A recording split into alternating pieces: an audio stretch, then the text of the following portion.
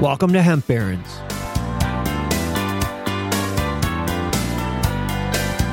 I'm Dan Humiston, and on today's show, I'm in Denver with my good friend Bob Hoban, who's the founder of the Hoban Law Group, which is the world's premier cannabis law firm. You know, Bob's been a lawyer for hemp companies for a long time, long before hemp was the rage. And now he has offices throughout the United States and around the world, so he really has his finger on the pulse of the hemp industry. We had a great talk. He shared a lot of good stuff about stuff that is happening now and some ideas about where he thinks the future will be. Let's join my conversation with Bob Hoban of the Hoban Law Group.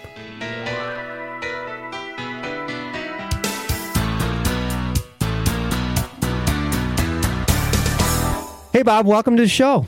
Dan, thanks for having me. Good to talk with you today. Well, Bob Hoban is the president and founder of the nation's, or I should say the world's premier cannabis law firm. So, Bob, we've known each other for a long time, but I'll tell you what, the name of the show is Hemp Barons, and Bob Hoban, for those of you that do not know Bob was hemp before hemp was cool. Really welcome to the show. Thank you. That's definitely one way to put it. And hemp is king right now.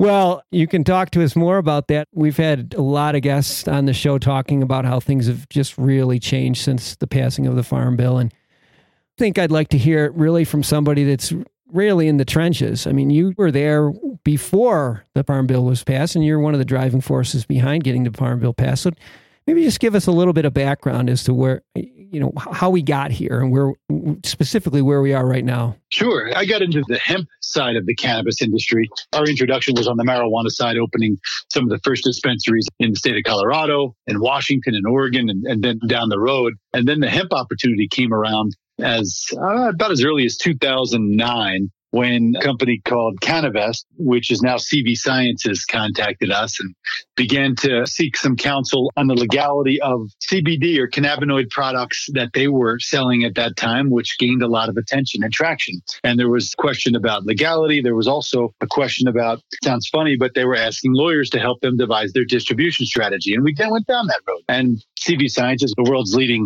CBD companies, but back then they were looking for some guidance and we were happy to provide it. Hemp Meds is, at least at that point in time, was a sister company. They're both based out of San Diego, and they were the two leading and largest distributors of these products back at that point in time, which seems like eons ago, but it was less than 10 years ago. Is CBD a legal substance?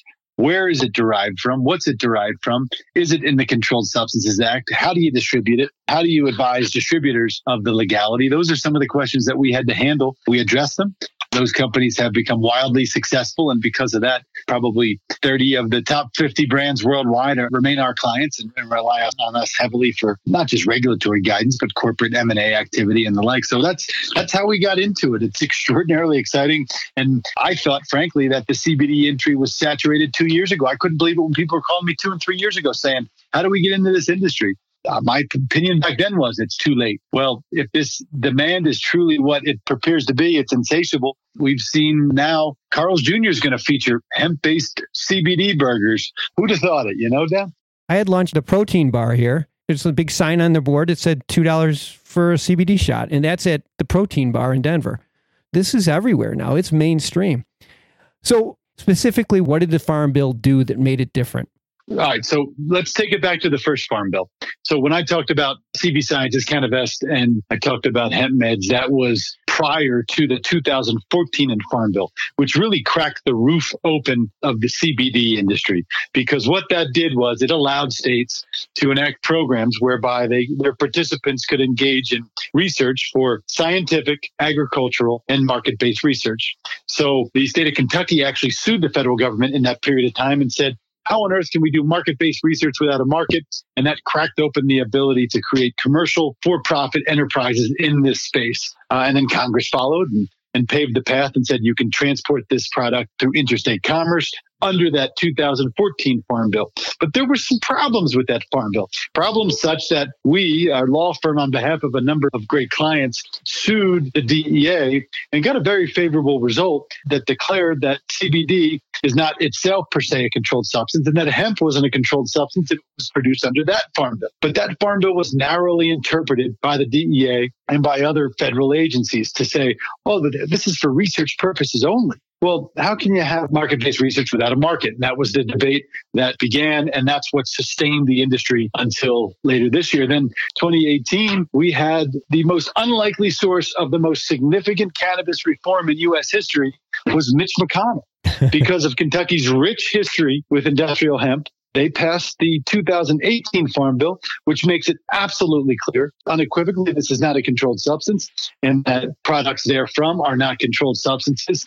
It authorized different federal agencies, the USDA in particular, and the FDA in particular, to govern these products. And that's where we are today. So when institutional capital, major retailers, so forth and so on, saw this, they came in a very, very, very big way. And that's the hot CBD industry that we see today. Oh, yeah. We're hearing stories of CVS and Walgreens. I mean, this is happening. It's happening fast. Let's pump the brakes here for a second. I know it's not the same in every state at this point. You know this far better than I, why everybody isn't in the same place. Yeah. So let me start with the point you just raised about retailers. So most of the retailers that you've mentioned that you read about, they're clients of ours. And we've been working with them for years to help them develop their strategy to be ready. And some of them have settled on just allowing the sale of topicals. Some of them have gone so far to allow CBD and CBD-related or cannabinoid-related products to go into the marketplace. But remember, if you're going to sell these products in mainstream, you got to go through the retailers, and the retailers will dictate the policy. But remember, that retail shelf space is already owned by somebody else. So can you create a CBD company and just hope to go out and be featured on the shelves of the CVS or the like? There's some major challenges there because that shelf space is owned by nutraceutical companies, cosmetic companies, companies that otherwise control the space. So those companies are positioned to be the leaders in this space because they already control the shelf space. So they're looking for contract manufacturer partners. So if I were going to go out and create a CBD company, can I get on those shelves? Those are some questions that are challenges. Why haven't all states moved forward? Because right now, until the FDA gives us guidance, they haven't spoken as to what is the specific pathway. They've advised that there will be a pathway and that there is a pathway, but they haven't specifically said what that pathway is to the marketplace. So some states, some retailers, some manufacturers, they're waiting for that pathway to be given to them, to be delineated by the FDA and frankly the USDA before they go forward in a major way. As I like to say, it's the United States of America. When has any U.S.-based company ever waited for the U.S. government to tell them they could or could not do something? So that's how this industry has come out of a box. And I don't say that flippantly, like the company should do whatever they want. I say that because there are existing standards in the FDA under the Food, Drug, Cosmetic Act that applies to all foods and nutritional supplements. So all of these things are in place, and the good companies have been advised for years to follow those tenets. And that's why they're world leaders in this space. But new companies coming to the mix are acting as if there's no standards in place. So states have been slow to react. Some states have said, well, we're not going to allow anything to happen until the FDA speaks. Well, the FDA is probably not going to give us formal clarity until at least late in this year, if not 2020 or beyond. It's going to be an evolving process. And that's why a lot of states have pause. But forward-thinking states, proud to say Colorado is the most forward-looking state in the hemp or the CBD industry, in that it has actually enacted guidelines for the production of CBD or other derivatives from hemp as a food and a supplement, and has been a national leader in that respect. So good things are happening. It just hasn't happened to the point where most conservative institutional capital and institutional operators would just go into it with no holds barred. And frankly, that's the hesitation that the states have as well. I guess what you're saying is there's still some people on the sidelines on this one, but not as many as there were at the end of last year when the Farm Bill was passed. That's correct. That's correct. And that also begs the question, who are the major players in this industry? Who will be the major players in this industry? Is it cannabis-based companies or companies that come from the cannabis or the cannabis financial world? Is it companies that come from the ag world, the food world, the supplement world? This is a collision of multiple industries right now centered around cannabinoids from hemp. And it's really unclear who the winners of that game are going to be, because the cannabis industry feels like this is theirs. The supplement industry says, well, we've been doing this for decades. This is ours, and so forth and so on. That's going to be interesting to see how it shakes out and to be part of that. You talked about the FDA, and I know that there are different thresholds based on how they classify this. CBD right now is being classified as a supplement, not as a drug. Well, this is the thing, that the FDA statement is that you're not allowed to sell cannabinoid-enriched products because they're just not approved products right now. They're not dietary ingredients, meaning they're not considered food. They're not dietary supplements, meaning they're not considered supplements. They're not considered drugs, except for drugs that have been approved, such as Epidiolex and some others that might be in the pipeline. So the FDA's position is that these products have not been approved. But here's the rub. If you extract a distillate from an industrial hemp plant that contains cannabinoids and terpenes and the like, so long as that THC level is not above that 0.3% threshold, it's no different than what's always been in the marketplace. There have been hemp oils with those same constituent components in different ratios in the marketplace for decades and decades and decades. And this is the same issue that they're wrestling with in Europe with what's called the novel foods concept. How do you designate this? So the FDA says no, even though it exists, but then they talk out of the other side of their mouth, and the only enforcement that we've seen to date is enforcement based on claims. I can't go sell a product and say that this cures breast cancer or that this will help with any sort of medical or physical condition because it hasn't been approved for that purpose. And unfortunately, the CBD industry, they want to take advantage of that. They want to be able to say this helps you with condition A, B, and C, but no food, no product, no ingredient can do that unless they've gone through an FDA approval process. So the FDA is saying, don't make claims, and you can't do this, but they're also not enforcing. That's not a reason to do it, the lack of enforcement, but it's also telling about how this is going to be perceived. You know, one of the most interesting things that I see is that there's hundreds of patents out there held by pharmaceutical companies and entrepreneurs and otherwise. And those patents, I think, are going to shape where this industry goes. For example, if you look at a patent that might be held by a pharmaceutical company for a drug, that same patent might apply to an over-the-counter food or a supplement because it might be very general. And so what's that patent holder going to do? It's going to try to participate on both the drug side and the food or the supplement side. It's not going to try to shut down its competition. It's going to go to its competition and say, if you don't make a deal with me for a royalty interest on every unit you sell, we will shut you down, or at least try to through the legal process. Mm-hmm. So the system is set up to allow all of these lanes to exist at the same time. And guess what? The FDA knows it. So that's one of the reasons I think that you've seen this slow play.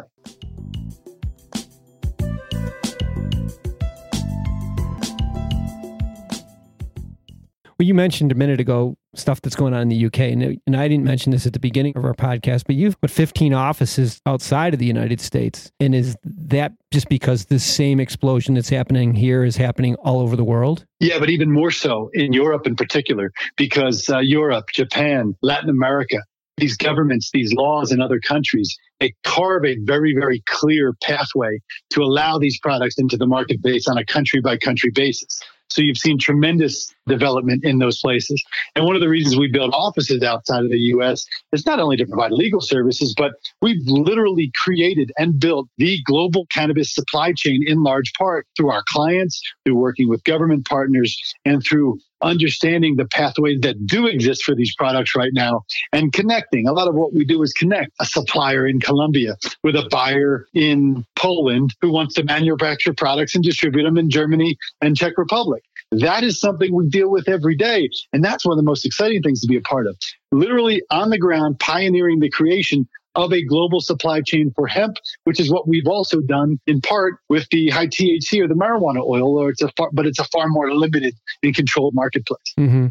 Well, with that vantage point, look into the Bob Hoban crystal ball and tell us where the great opportunities are going to be in hemp in the next couple of years. Well, so this is where I might differ from a lot of the people that are so-called bullish on hemp. I think that the opportunities are going to equalize for the different sectors of the hemp plant. What do I mean by that? I mean, right now, everybody's looking at cannabinoids and technology to extract and or formulate cannabinoids and cannabinoid products. And while I believe that that's going to be a robust and stable market, there's going to be some challenges, both from a regulatory perspective and from a supply chain perspective over the next several years. And then, frankly, there's going to be so much CBD, for example, produced in the U.S. that's going to cause the market to just fall apart. The price is going to drop through the floor, and that's going to leave a lot of people that have invested large sums into production facilities and distribution channels to lose a great deal of their investment, or at least their upside on their investment. But that's also going to cause an equalization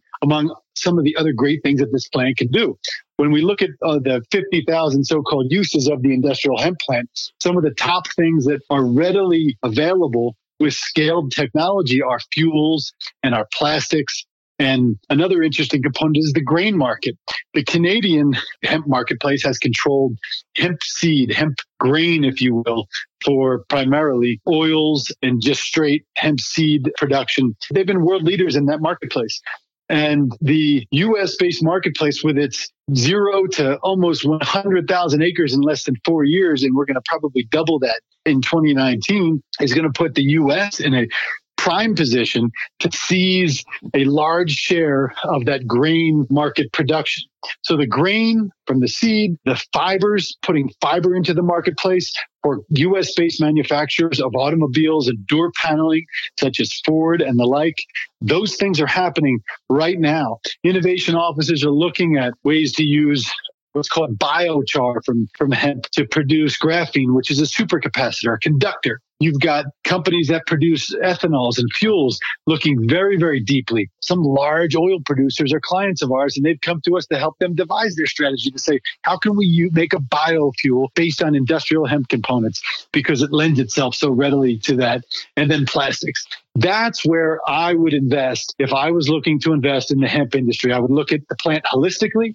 I would invest in farming applications that look at the plant from a supply chain perspective, not just a CBD or a high cannabinoid perspective. And that's where I see things going. And I think that that's going to lend itself very well for the capital that comes into it to be more ag or sort of traditional industrial based versus what we're seeing right now, which is largely tied to the cannabis financial elements driven by CBD production. Well, you heard it, folks, right from Bob Hoban's crystal ball. That was that was it. That was the crystal ball. Put it down, mark it. Bob said it today. We've been speaking with Bob Hoban, who is the founder of the Hoban Law Firm. And as I said earlier, one of the pioneers in the hemp industry. Long before hemp was cool, Bob was knee deep in the hemp industry. I have all of Bob's information on our website, and if anybody needs any information, I'm sure somebody at Bob's firm will be there to help you, even if you're in another country. So, Bob, it's always great to have you on the show. I'm sure we'll be talking again soon, but any closing mark for our listeners? No, I appreciate the time, and it's always good to talk with you, Dan. And at the end of the day, for those folks that are looking at the hemp industry, I would pump the brakes. I'd tap the brakes. You don't have to pump the brakes hard.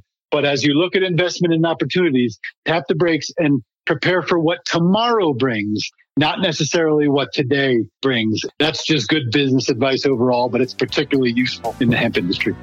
Well, I appreciate that, Bob, and I appreciate you being on the show. Let's stay in touch. Good luck. Sounds good, then.